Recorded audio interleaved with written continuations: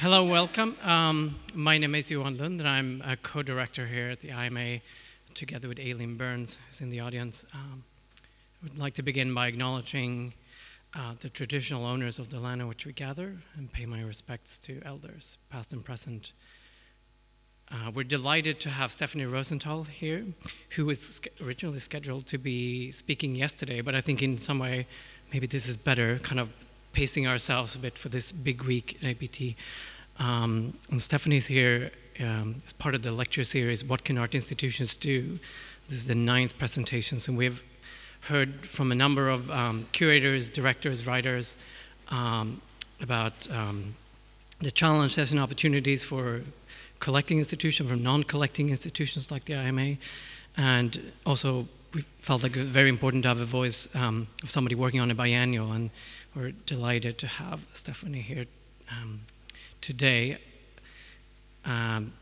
So as most of you are aware of, Stephanie is the artistic director of the 20th Sydney Biennale, which opens in March next year. And we'll hear about that, but also hear about some of the, her practice and how that is informed her thinking on this biennial. I think it's a very interesting time to, after the very tumultuous 19th Biennale of Sydney, to really think about kind of the role of biennials and how they function, but also in terms of how you can think critically about this format. Otherwise, Stephanie has been the chief curator at the Hayward Gallery since 2007, which is currently undergoing a major refurb. So we're excited to see it when it opens again. But I don't think I'll say too much more. I think Stephanie, some of you probably saw Stephanie speak when she was here at the IMA a year and a half ago. I think there won't be much of a repeat, but it might be some good, you might have some questions that you didn't ask in May 2014, and she's happy to take those as well. So please give Stephanie Rosenthal a hand of applause.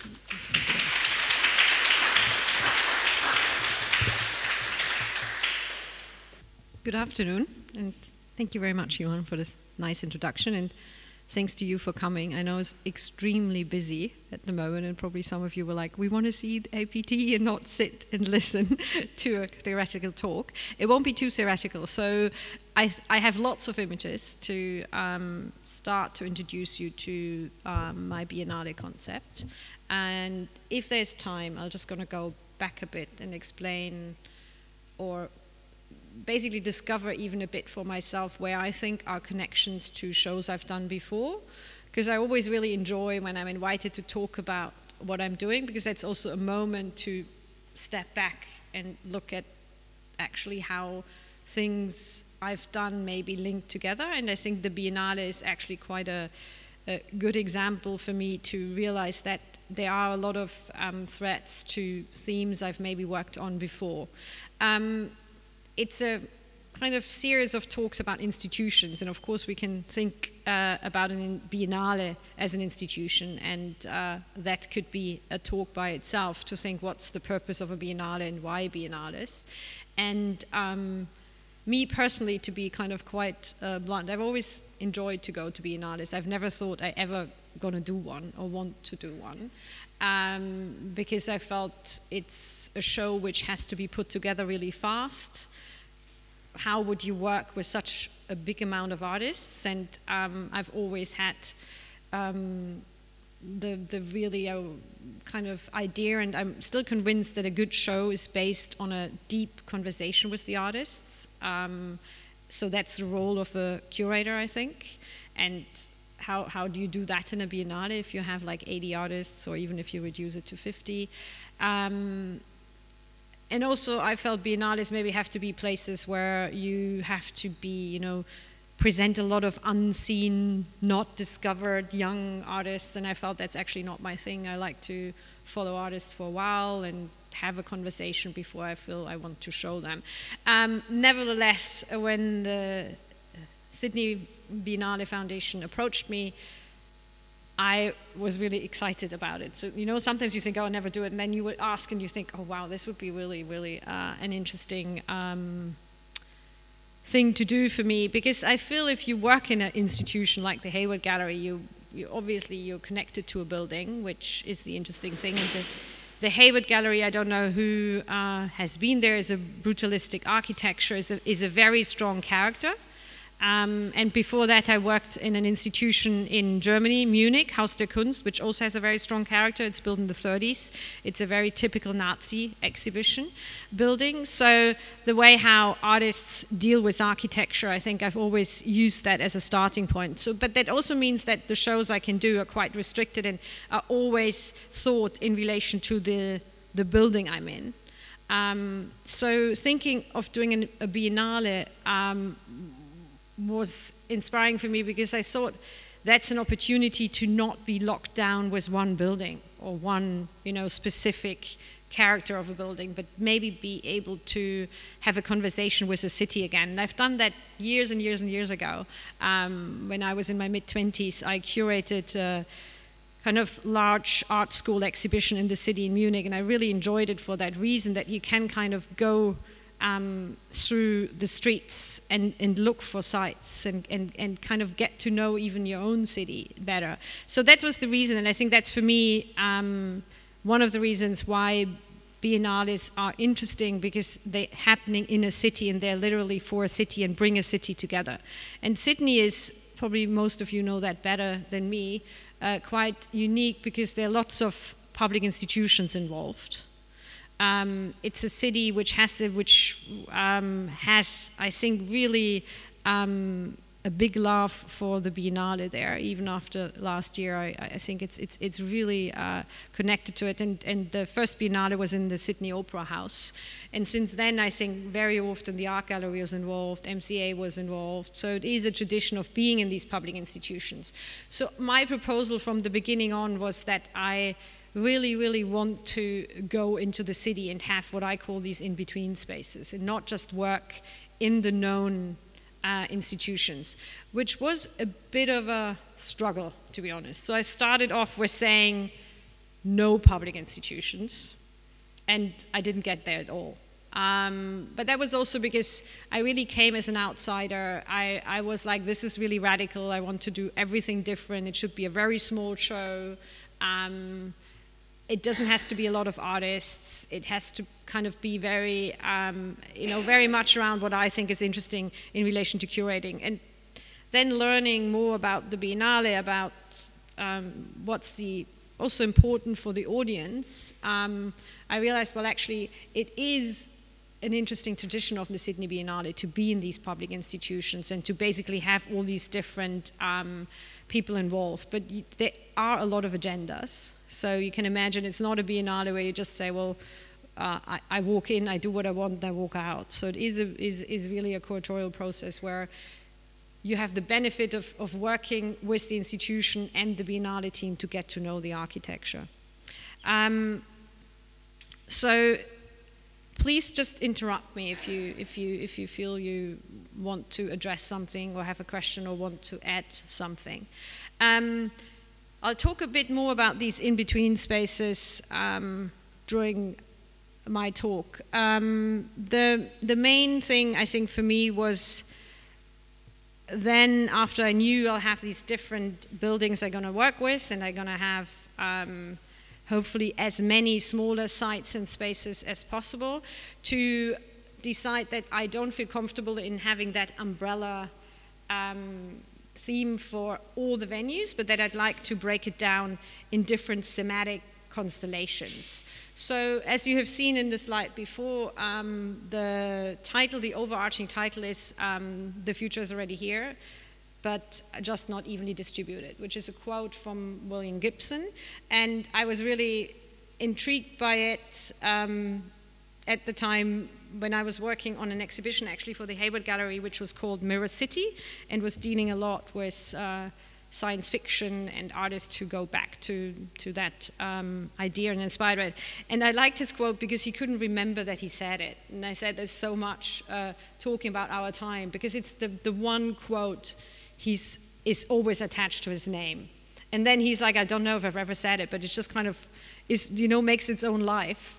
And so I emailed him and said, look, I really would like to use that quote for several reasons. First, because I really feel we need to look into the now and understand that somehow we have bypassed our idea of future, and everything went so much faster, I think, than probably most of us could have imagined. And especially when I look back to all these kind of movies, when you look at Blade Runner, I mean, they still have phones where they have to pick it up from the wall, and they have, it's kind of things where I feel like, God, we're like so somewhere else now. And that, but also that I told him I like the idea that you can't remember that you said it. So this kind of fake reality. And he was saying, no, I do remember that I said it.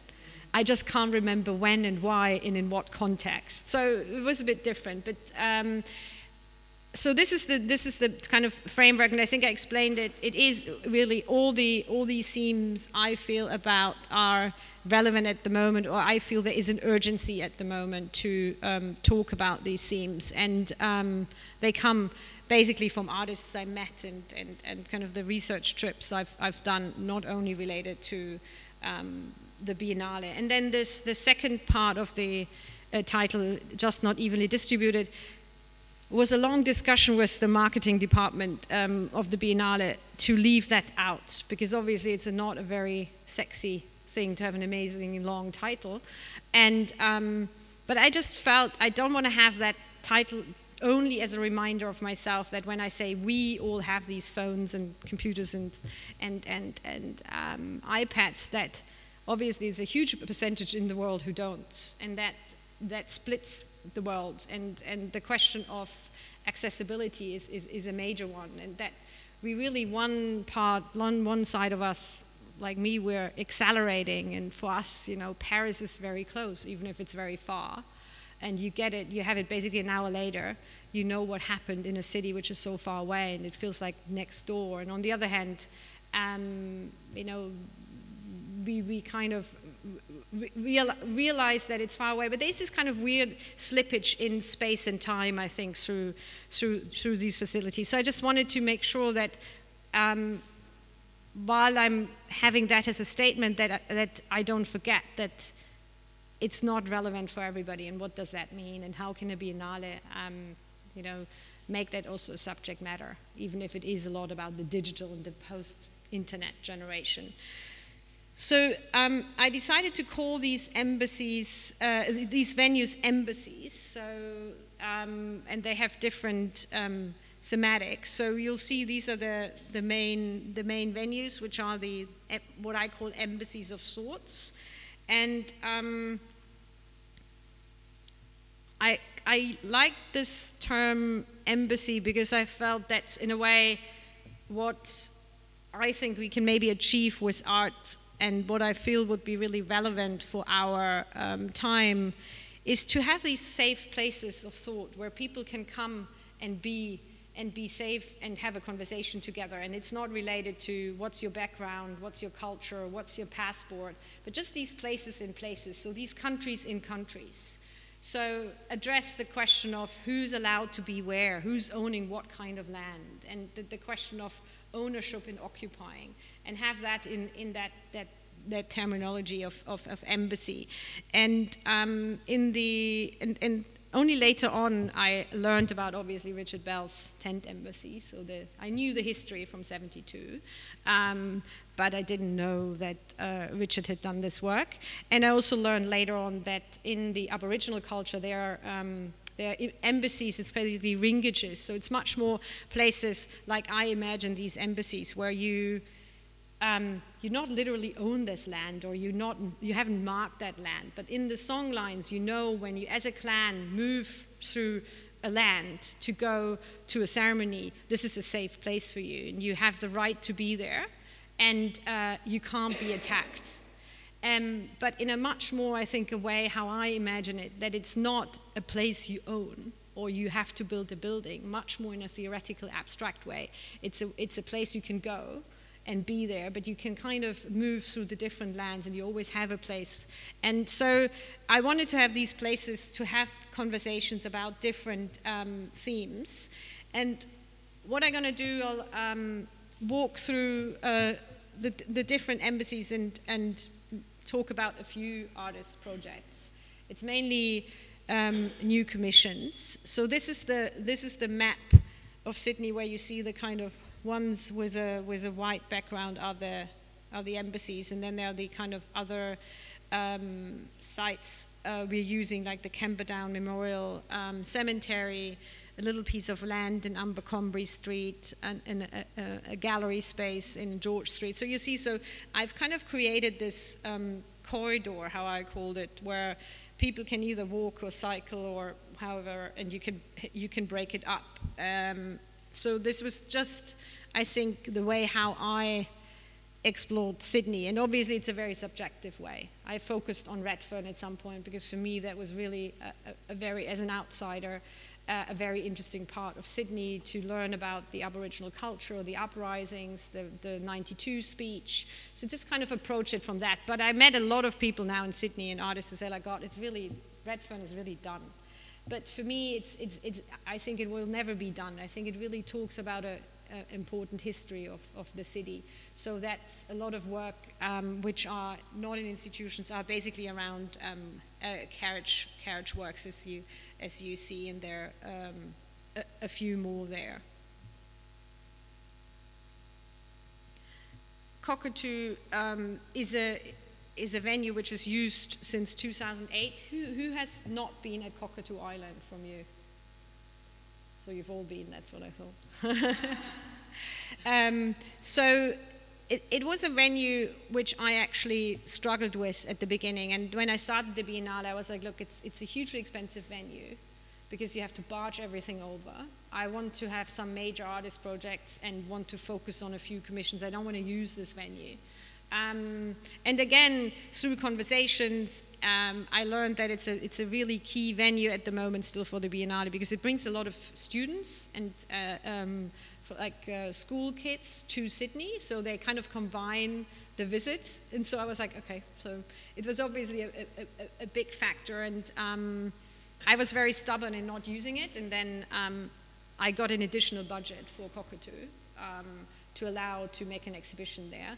And so I went more often, and I just kind of, each time I went, I felt I'm not getting that site, and it just didn't feel quite right. And so obviously an interesting historical background, and that was with the Navy shipyard and the convict. I mean, I felt it gave a good ground for artists to do new work. But then what I discovered on my third or fourth venue, I was sitting under a sheltered thing and talking to one of the rangers, and I was saying, so this building is then from, and then he was like, oh, this is just from last year. That's from Angelina Jolie film, Unbroken. And I was like, oh.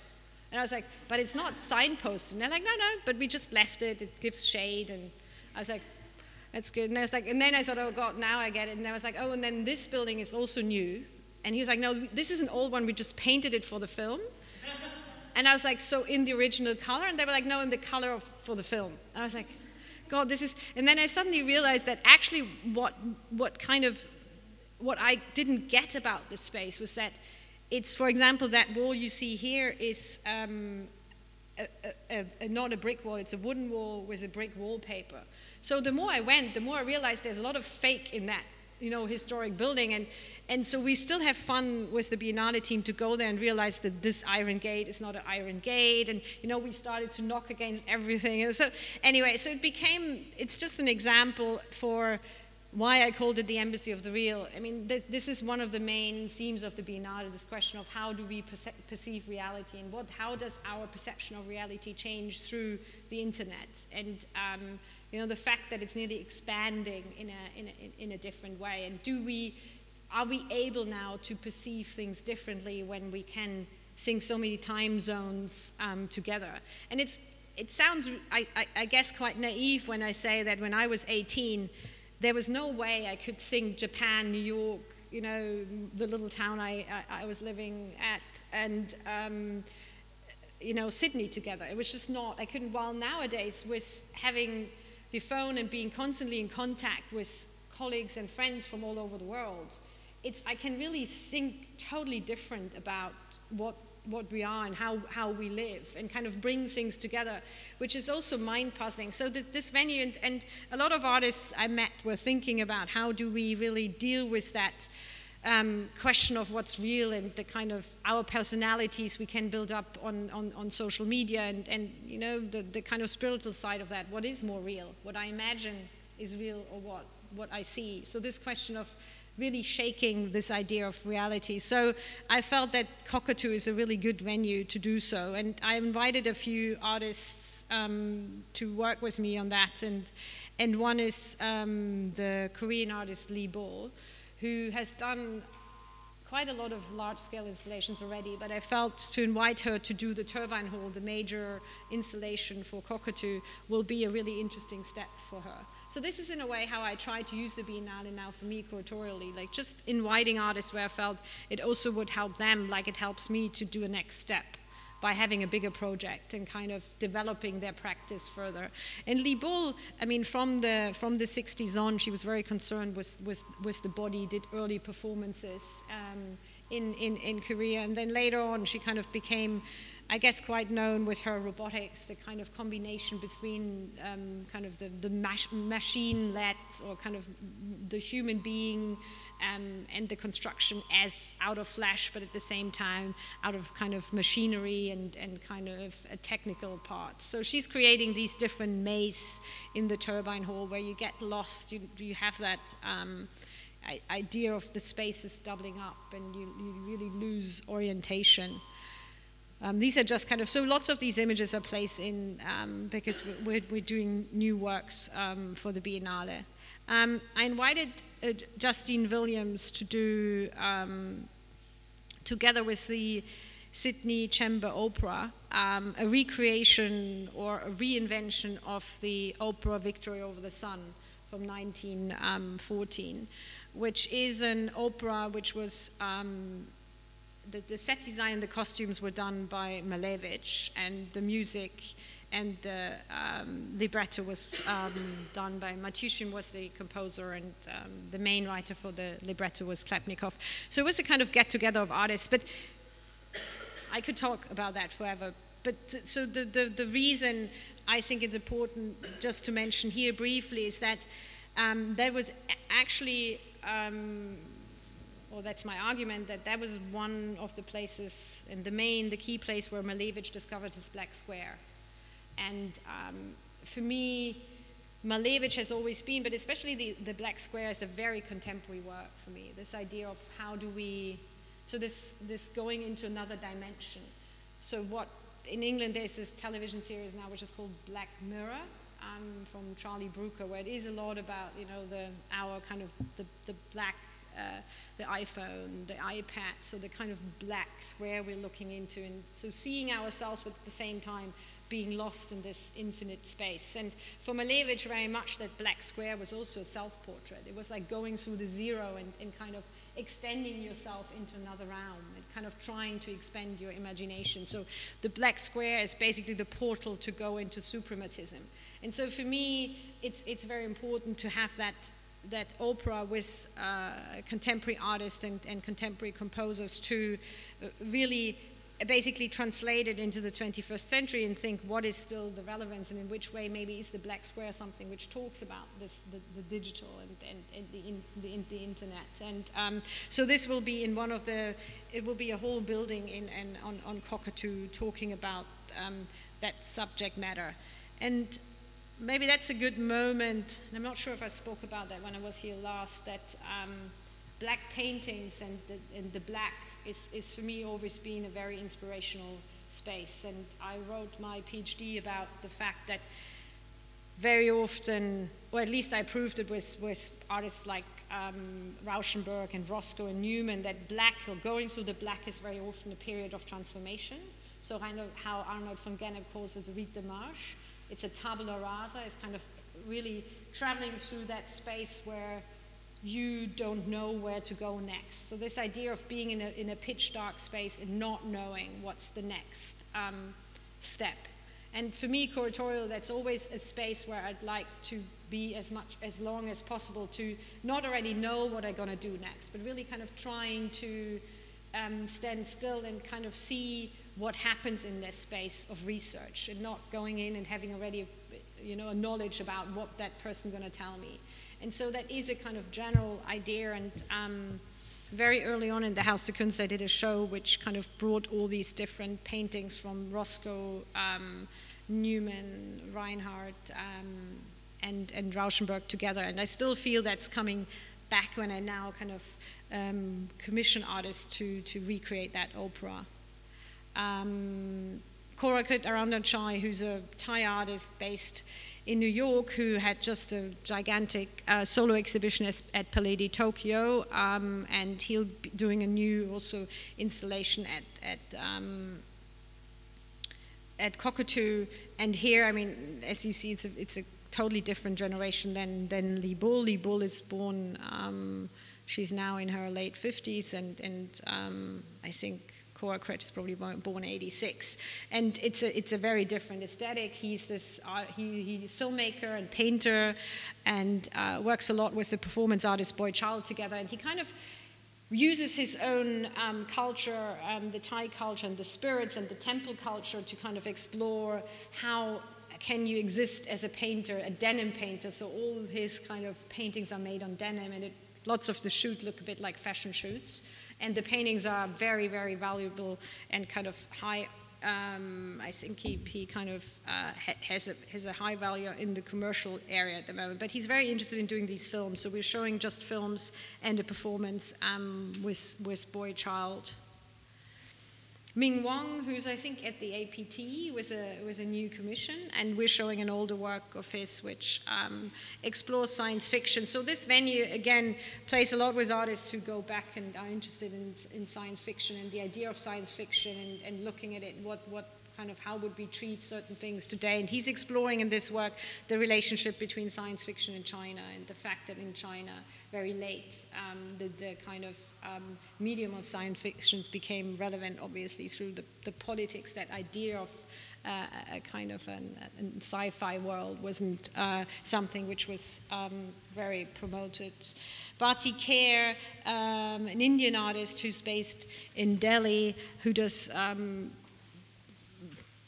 beautiful paintings, but I was mainly interested in this work, which she did 2 years ago and didn't show. She did casts with prostitutes from Calcutta, and she kind of brought them to Delhi to cast them and created these, I feel, amazingly intense works of these women whose body really showing their lives, but not.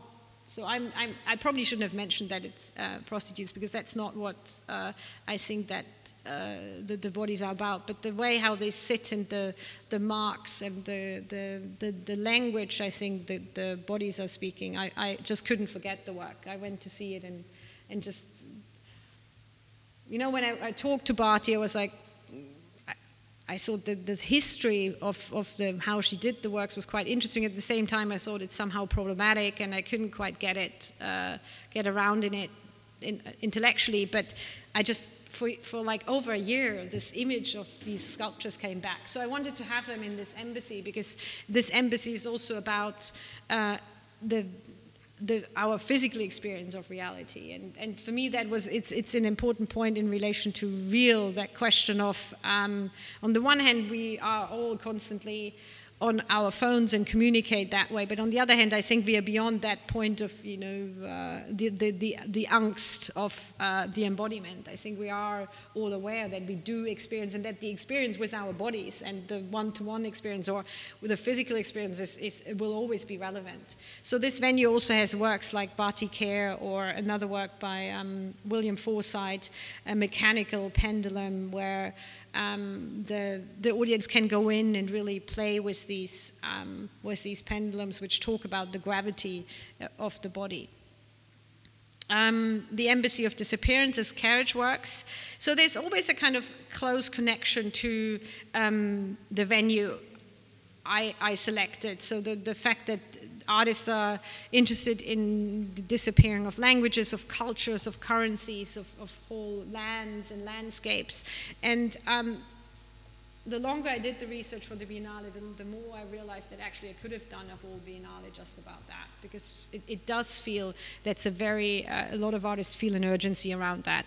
And on the one hand, it's an old subject. I mean, it's about history. It's about how do we memorize history? How is history written in a very subjective way. How do we, memorize personal stories, but also kind of the stories of our countries? But I think for me, then I still decided that I want to have it as one aspect of this constellation. And this is a work which you had actually in Brisbane, Ni Mingwei's Guernica in Sand, and I struggled a bit because, as I said, I felt like, well, can you show all the work in a biennale, or does it all have to be new commissions? And I decided that for me it's really relevant to link it back and kind of use also works which have been very powerful for me and spoke a lot. So this is a work which, over the time of the exhibition, becomes more and more an abstract painting, and Mingwei talking about also the power of transformation and change, but at the same time talking about the Guernica as a work which was highlighting catastrophe. Garen Manchona, a South African artist who works with the Zimbabwe currency and creates these films, and these are just kind of characters from his films in the spacesuits.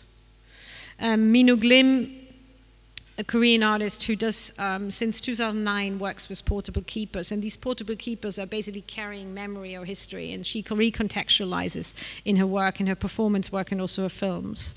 And so she will do a new work for us. Apichatpong Verasetakul, who you probably know, for me, one of the most fascinating filmmakers, is based in Thailand, but he really has his life in two areas, the film world and the visual art world. And he wants to do, and is working on a new film which is around fire. So it will be a very abstract, actually, video about a fireball dancing in front of a black ground, and he wants to talk about Plato's cave and the way how we perceive the world at the moment, but also the kind of ritualistic aspect of fire and the change in relation to perceiving this element. And Nia Choksi, an Indian artist who works since, I think, probably now 5-6 years around absence, and very often with her own body and performative, but also in film and video.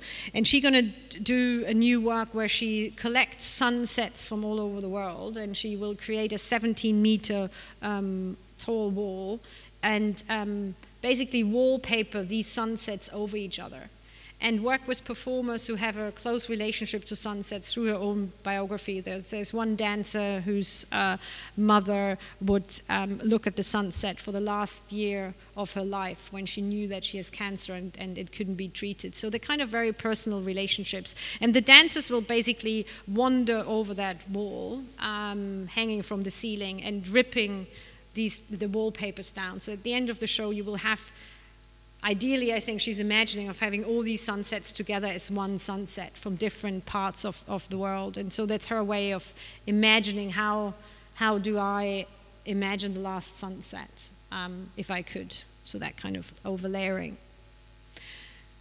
Embassy of Spirits is the art gallery New South Wales, and it deals a lot with the question of spirituality, religion. So the artists who talk about their own and private rituals, but also about the question how religion is used as a power structure. And obviously that, I think, is something which, again, and especially in the last years, became so obvious that in art that is a theme which comes up a lot and has to come up a lot. How is religion used to manipulate the way how we think about certain countries like the Islam? And the key artist in the art gallery in New South Wales will be Charushi Noda, who's a Japanese artist who has a background as a gardener in Zen gardens, and he came to Australia to research the star system and kind of learn about the star system because he wanted to do something around that. And he went to Giancana not really, I think, saying I want to talk about your idea of stars and how how the stars direct you and in which way you see the relationship to the planet. And he came back, and when I asked him, so what is it you want to do? He was like, well, he doesn't know. He's in a total state of confusion. He can't. That's such an It was such an impression for him, and he can't quite bring all these different influences together. I think he was trying to kind of see how he can connect the things he learned in Jirkala with his own kind of spiritual tradition in Japan and the Western religious approach. And I think he wanted to do that through the star system. So what he ended up is saying, I want to do a space which just reflects that total state of confusion, that I don't know how to bring it all together, and that I maybe also don't want to know. So he decided to do one of these double height spaces in the art gallery. He will cover it with red ochre and then layer clay over it. And over the run of the exhibition, he's imagining that this clay is slowly kind of breaking and falling down so that the red ochre comes through. And in the middle of that room, there will be a platform with tatami mats where a few people can sit and basically just meditate. So it's really a space for just sitting and experiencing and trying to stop, I think, the thinking. And for me, that's a very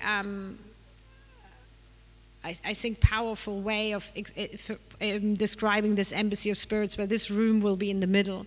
But there will also be Mela Jarsma, Indonesian artist who's born in the Netherlands but moved there since I think 35 years ago. She works a lot with performance again, and the clothes or fashion as the second skin. And very often she thinks about the relationship between the human body and the animal. So in our case, that's again a stand-in. She will work with the dog and the human body. So she will kind of create suits which look dog-like suits, which will be worn by the performers, and they're going to wander and kind of create performative structures in the gallery which recreate the pattern or the way how iCats are made. So linking back to also the collection of the art gallery, who have kind of different Indonesian textiles. Ken Tadai, who is an artist who's based in Cairns, and I've seen a work of his when I came for the first time to Sydney in the art gallery, and he does these amazing dance machines, these hat dresses. And so I went and meet him and was asking if he could kind of create new works for us. And obviously myself, who I worked so much with the relationship and the crossover of sculpture and choreography and dance, that to learn about this practice and imagining how these kind of sculptures really also direct the dance and kind of have an enormous impact on how you perceive it was a real kind of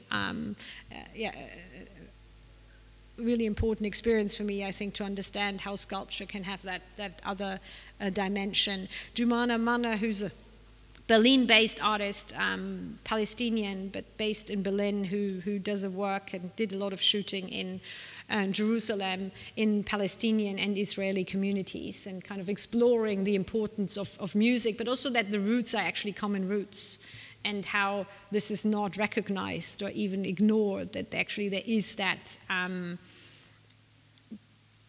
these rituals combining communities which at the moment have nothing or don't want to have things in common. Dane Mitchell, I think I'm going to jump about a few, because otherwise we'll probably be here in another 2 hours if I talk about all of them. Dane Mitchell, who's a New Zealand artist and brings his idea of homeopathy, and the Embassy of Spirits is a lot about belief structures and how we kind of, in different parts of the world, we're kind of building up belief structures, like capitalism could be a belief structure, but he's kind of using that homeopathy as an example. Johanna Kalle, who's a Colombian artist. The Embassy of Translation, I think, is a good example to show how these different embassies will kind of talk to each other, because as I spoke about Malevich and Victory Over the Sun, and the opera we are recreating with the Sydney Chamber Opera, and we will show the original material, hopefully, of the opera and Malevich stage sets in the MCA.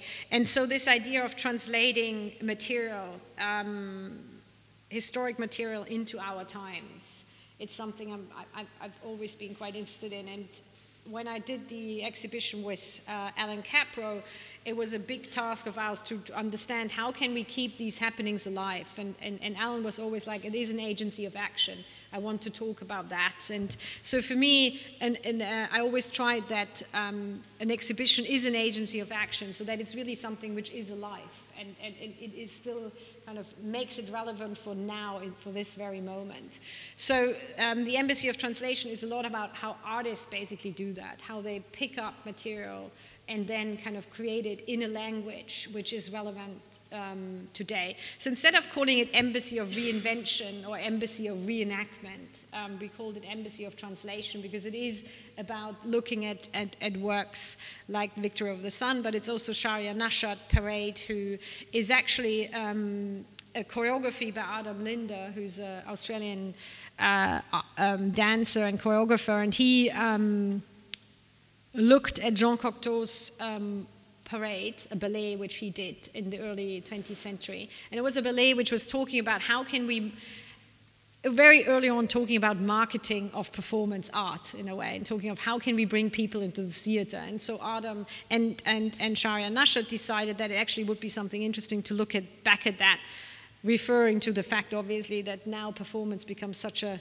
kind of hyped medium in public institutions. So Adam did the choreography and Sharia Nashat would do the film. So we'll also have that film, which is usually screened in a cinema scenario. We'll have this installation in the Embassy of Translation. So that reference to Jean Cocteau.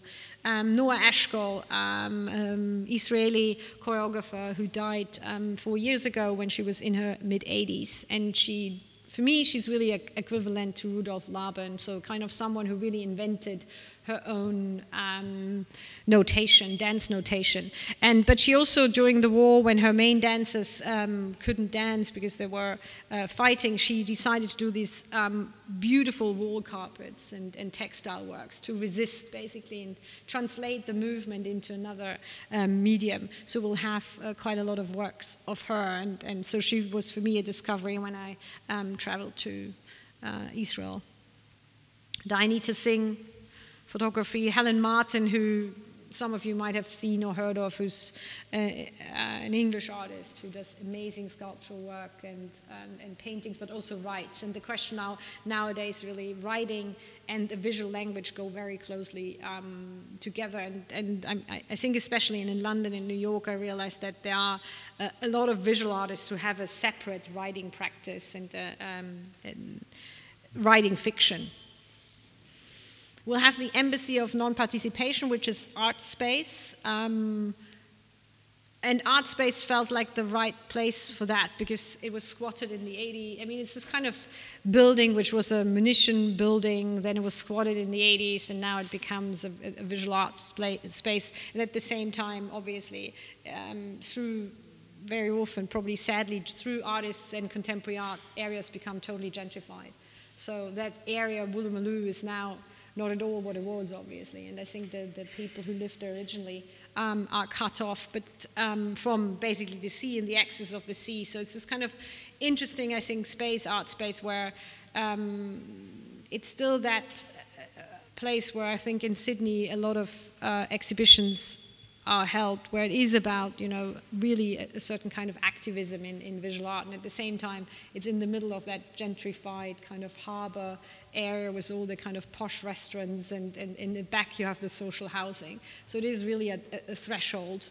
And so the Embassy of Non-Participation is the embassy where I invited the Museum of Non-Participation, Karen Mirza and Brad Butler, to do work about, the question of how non-participation is an active resistance of certain systems. And so they invite other artists, but also show their own work. We have the Embassy of Transition, and so that's already a venue which we could secure for the Biennale. It's the Mortuary Station, which is a train station near Central, which is in disuse since the 60s, but was used up to then to transport the dead bodies from the city to the cemetery. And so we invited several artists to do new commissions for that place. On the one hand, it's Chow Wei Chai, a Taiwanese artist who's based in Vietnam, who will work with these incense spirals and create sculptures similar to the ones you see here. And Italian artist who's based in South Africa and London, Marco Chiandetti, who works with performance, sculptures and birds, and he decided to do a work with minor birds, kind of aviaries with minor birds, realizing that on the one hand the minor birds are the most hated birds in Australia and considered a pest, and on the other hand it's holy birds in India where they're coming from. And so this question of what happens with displacement and the totally new reading of a breed, which is happening when you kind of look at a creature like the minor birds, who are kind of non-native birds and having that history of basically. When he started his research, the most thing people would say right away, well, the one thing you do with them, you shoot them, you kill them. That's what we do here with these birds, because they're really considered as birds who kind of come as a community but then take over places and kill other animals. And then there are kind of embassies like the one of Stanislav Lem, which is an embassy by Heman Chong, an artist from Singapore who's also a writer, fiction writer, and painter, who's kind of working a lot around literature. And when I spoke to him about the concept of the Biennale, he was like, I want to do something about Stanislav Lem.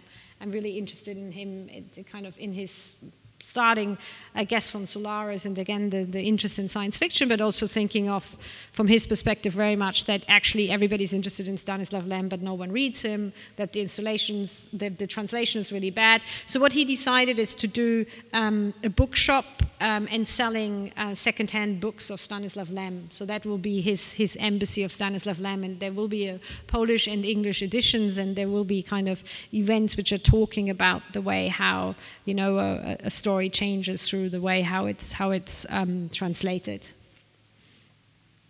That's just one of his paintings. So this is what I have already mentioned, the in-between projects where we commissioned artists to really respond, and this is just a small selection, to really respond to a site in Sydney. So it's not connected to any of the themes I generated, but connected to the site. And so Brown Council is one example, maybe actually not the best, because that's a very close conversation I had with Brown Council, who's a collective of 4 artists. They all have kind of, besides their being part of the collective and being active in the collective, they have their own practices as writers, theorists, filmmakers, performance artists, and they came together over 10 years ago to kind of create different work, mainly in also the area of performance. And one work I've seen actually of them when I was here for the first time in Brisbane at GOMA was the Barbara Cleveland work, which was in the really fantastic performance show which was at the museum. And so they recreated, or they kind of invented that performance artist Barbara Cleveland.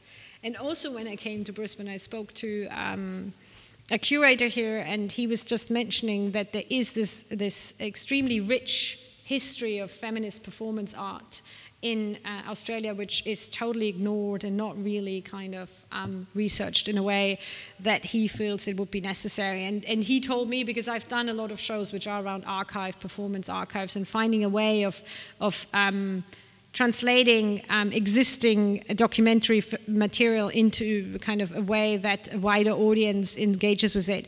So I had this idea when I started then the Biennale that I want to do a show which really just focuses on that, and I do an archive. And then obviously again, thinking more about it, I felt that just something I'll do at the Hayward. It's nothing which really works for a Biennale to work so historically. But I asked Brown Council if they would be interested in working with me on that and kind of unfolding it. And so they had the brilliant idea of using Barbara Cleveland basically as that figure to do that. So they're inviting different people in, again, like Richard Bell or Mike Parr, to kind of talk about their experience, interestingly enough, a lot of men, to talk about their experience of the feminist performance. And they will basically integrate Barbara Cleveland in their own history. And so people, Sydney-siders or guests of the Biennale can come and look at the archives. So basically, the artists all over Australia are invited to bring their archives to their venue in George Street and share it by inventing a history around Barbara Cleveland. There's Mette Edwardson, so there are going to be several performance works throughout the city to explore and kind of investigate the areas like the Swedish artist Mette Edwardson. Richard Spell's Embassy will be in different places and starting in front of the MCA. There is a Swedish artist, Christian Bo Larsen, who will do a new work in the cemetery.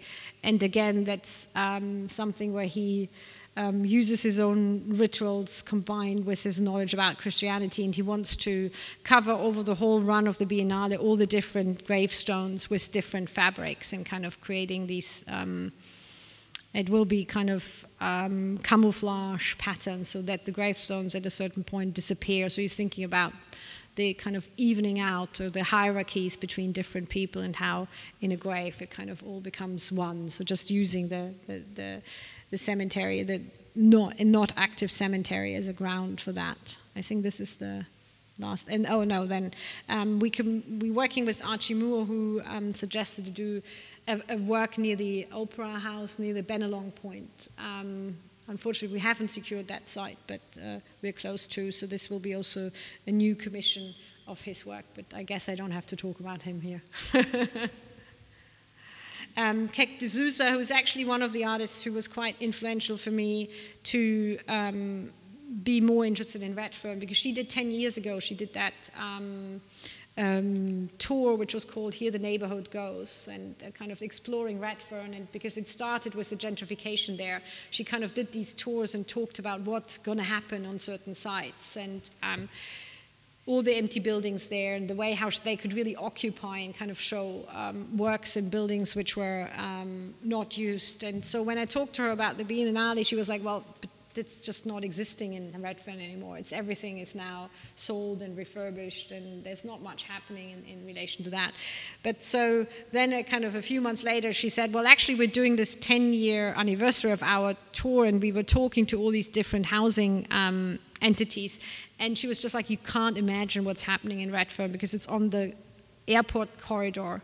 And she says it's like the skyscrapers who are going up there. It's like the whole Redfern going to change again. So it is really that this is an area where I think the gentrification is still something which is shown. And she's going to do a work in relation to her own experience, which will be a kind of installation out of different tents, because she, and also inviting people to talk again about the change and the fact that I think she feels that seeing homeless people in Sydney and seeing tent towns in Sydney was something, when she came back after traveling for 4 years, was something totally new for her. And so she wants to address that question in her work. I think this is the last image. I haven't talked much about the backstories, but I think for myself, the other shows, but I think I mentioned a bit where I'm coming from and what's important for me. And I think these in-between spaces, again, are really why I'm so interested in opening up the city and having another work I wasn't mentioned is Oscar Murillo, a Colombian artist who's based in London, who has a little plot of land, to really kind of try to access the city that way. I think it's something which is for me relevant in relation to the Biennale, and also kind of allows for me to nearly have another audience than I usually can have. People who just wander down the street to get a coffee or going to school, not really intending to going into an institution, but just kind of feeling, seeing a work and suddenly thinking, oh, that's interesting, I want to explore it more, and not having that threshold of going through a museum door and thinking, do I have to pay a ticket, and making a long way. And I think these in-between spaces again go back to this idea of that what the black can allow, this kind of rites de marche, and I feel these in-between spaces are a bit the same thing. They're just opening up something different, which is maybe less defined and is less directed for me, because I can't really control the context the works are in. I can invite the work in, but then what's really happening in the environment around it from day to day, I can't control. And I think that's something which I feel is really interesting, and for the works, a very enriching, I think, context. I'll stop here, but if there are questions or comments or things you've seen in the Sydney Biennale where you felt that works or didn't work, then that's maybe a good moment to talk about it here.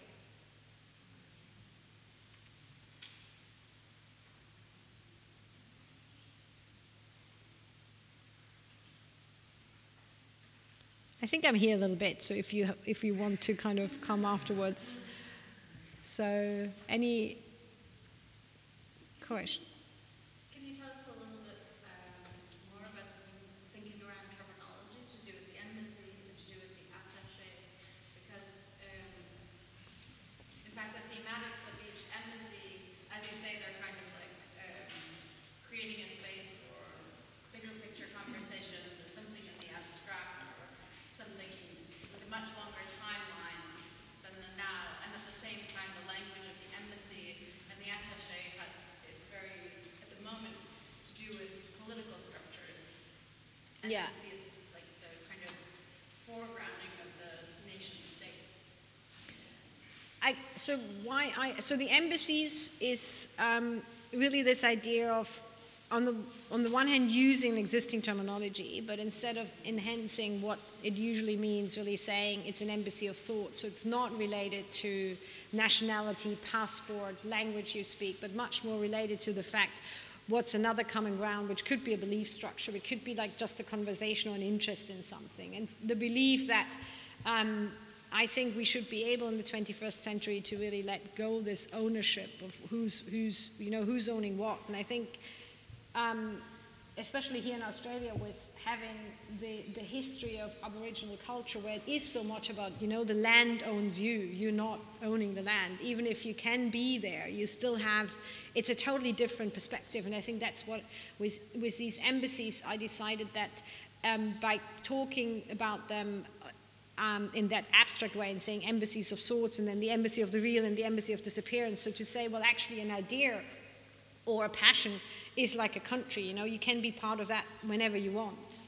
And you don't need to kind of apply for a passport or for the permission to enter it. It should be just a safe place for that conversation. And ideally, we would have that in every country, several of these. So it is a place for the otherness and the other, which should be a safe place, and a place which, without any restrictions, should be accessible. So that was the idea. The attachés was a bit of we were thinking of not using anything related to it, but because it felt maybe it's getting a bit much. But then if you say agent, or they were kind of the weirdest names we came. But basically the attachés it's a group of advisors, and I tried to work in a way which felt the most honest for me. It's not asking people to do something out of their own expertise, but really inviting people in who have that expertise to help me to go as deep as possible in that very short amount of time, and have conversations with artists parallel to mine, so that we could ensure that the artists really have the conversation with someone, even if my capacity of talking to 70 artists to do new commissions is limited. So I'll have support on this level. So Mami Kataoka is someone who's done a lot around nature and spirituality. So she's very much kind of someone I could talk to in relation to the Embassy of Spirits, but also she's someone who, I have a quite intense conversation with Taro, but at the same time she does it from a different perspective. So they're really kind of much more, I think that the terminology attaché is really kind of quite boringly linked to embassy, and I don't have that theory around it, or it could have been a different name, but we felt that actually, I think Caroline Bargev called them agents, so it's this kind of group of people around me who have different inputs. I mean, like Marcus Miesen, we just talked about him, the architect who's been here and been quite influential in thinking about places of gathering. He was important for me in discussion about how do you create places which allow a certain kind of conversation. And so that's still the discussion I have with him. So I'm not asking them to kind of do additional research, but kind of help me to kind of bring their research. Or Geraldine Barlow, who's now at GOMA, helps. So they're kind of these different people who help with that.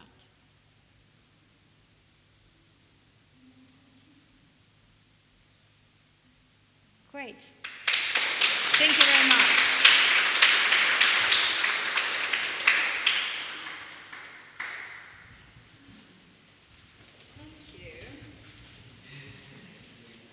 I got a bit lost at the beginning, sorry. It was like ages about the real. I was like, what am I talking about? But I mean, in a way, that's one of the most important questions of our time. I think it's really exciting. The way you managed to unpick that